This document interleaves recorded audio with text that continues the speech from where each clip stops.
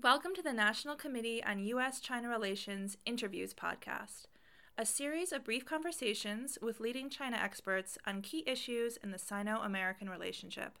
For more interviews, videos, and links to events, visit us at www.ncuscr.org. Good afternoon. This is Steve Orlins, President of the National Committee on U.S.-China Relations, and I am today joined by Benjamin Shobert, who has just completed a book called Blaming China. It might feel good, but it won't fix America's economy. Thanks for joining us today, Ben. What gave you the idea? I think the title almost gives it away, but what gave you the idea for writing this book? In the immediate aftermath of the 2008 financial crisis, the misadventures in Afghanistan, in Iraq, and then watching what I would characterize as a completely disproportionate response to President Obama's administration, there seemed to be a level of political dysfunction in the United States that was fundamentally out of characteristic in the post-World War II era, and the closest analog would have been in the period up to the Civil War. And unlike then, it seemed to me that right now we had a couple of anxieties that we were walking around with: an economic anxiety, a political anxiety, anxiety over our place in the world, and this just underlying feeling of not being secure. And the only country that I felt could actually carry the burden where all four of those anxieties would be perverted and projected onto was China. So generated kind of by events in the United States, and then realizing that kind of the scapegoat, so to speak, right. is going to be China. That's right. I mean, if you take a step back and you look at what the current administration has tapped into, it's not just this pervasive economic insecurity that Americans are walking around with, but it's a sense that China is somehow the root cause of that. And in the book, my assertion is that China is actually not the proximal cause of that. It's an embrace of a particular type of what I characterize as free market fundamentalism. And in fairness, it's a political and economic orthodoxy that the Democrats and Republicans have embraced for a good part of the last 30 years.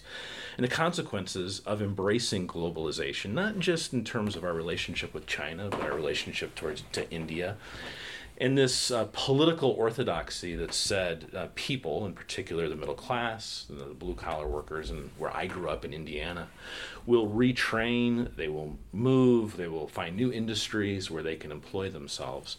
Those all betrayed a particular type of political orthodoxy that, in the context of massive structural changes to the global economy, left them unequipped to adapt.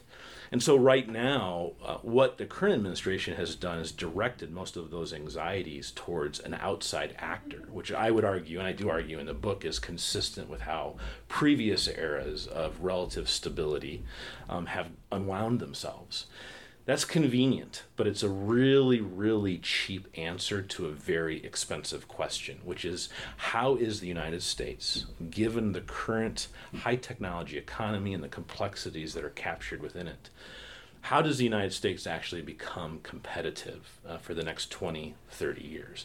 That, to me, is the much more interesting, probative, and challenging set of questions that I don't think our political system is set up to address. But you argue in the book that it's not fact-based. That's right. And that's right. Yeah, I don't believe that when you actually get underneath the hood and you look at what is the structural cause of America's economic anxieties, it goes back to China. Right. I think, if anything, you could argue that China's participation in the global economy has allowed the particular type of free market fundamentalism America is governed by to be extended even longer, because cost of capital has stayed very low. Cost of living, what people have characterized as the Walmart effect, have allowed people to perceive their quality of life as not going in reverse, when now it's commonly accepted wisdom that when you look at cost of living and you look at things like healthcare spending, social services spending, cost of education, the American middle class effectively hasn't had a pay raise since the late 70s. That's not China. If anything, China has made that problem not as obvious to voters. By keeping costs down. Keeping costs down. That's right. And since it's not fact-based, in other words, like you have these funny, interesting few chapters, one on the panda huggers and the dragon slayers. With the dragon slayers saying we've lost all these millions of jobs to China, even though it's very difficult to point to evidence that we've lost enormous numbers of jobs to China. Have we lost jobs to China? Certainly. Absolutely. Is it anywhere near the numbers that they say? Absolutely not. So what do we do about it? Yeah, so that's actually the question that I'm wrestling with the most right now. Because when you take the Trump administration's position towards China, ostensibly there are people who say, listen, this for a long time, this conversation with China has needed to happen, and this kind of authoritative, firm, almost bullying-like action is necessary. And my underlying conviction, and Danny Roderick in his new book makes this point really well, is that we don't need a trade war, we need a subsidy war. Now that's a rhetorical flourish, but the underlying point there is that if unless the United States gets really serious about trying to make sure that investment strategies, what we have to acknowledge is industrial policy, is organized around what our best thinkers believe are the industries of the future, we're unlikely to be competitive. We also are going to have some really hard conversations that I don't think have anything to do with the U.S.-China relationship, that are purely oriented around things in the United States that we don't like to talk about, like tax policy, which I would argue have much more to do with the underlying economic inequalities that are pervasive, that lead to an anxious American middle class, blue collar workforce. Those are the much harder conversations to have. And I would say that even the Trump administration is unwilling to actually knock on those doors. And that's where the real return on investment is going to be. Can the Chinese government fix this? What I think I hear you saying is no. This is about an anxiety. No. So the Chinese government can't adopt policies that can fix it? It's a great question. I mean, there are certainly things that the Chinese government should do. And in my book, nowhere presupposes that the Chinese have this all figured out or that they're not legitimate grievances that the United States has with China. There are issues on IPR, cybersecurity, market access that are purely commercial in nature. And then there are really pervasive questions that go to the heart of significant philosophical differences in our two political systems, which are not trivial. The Chinese government could certainly and should make changes that affect things around market access and IP, cyber. These are real conversations, they're hard conversations, and the Chinese government should respond positively to that. But that, I argue, is asymmetric to the structural changes and the impact that these changes would have in the United States.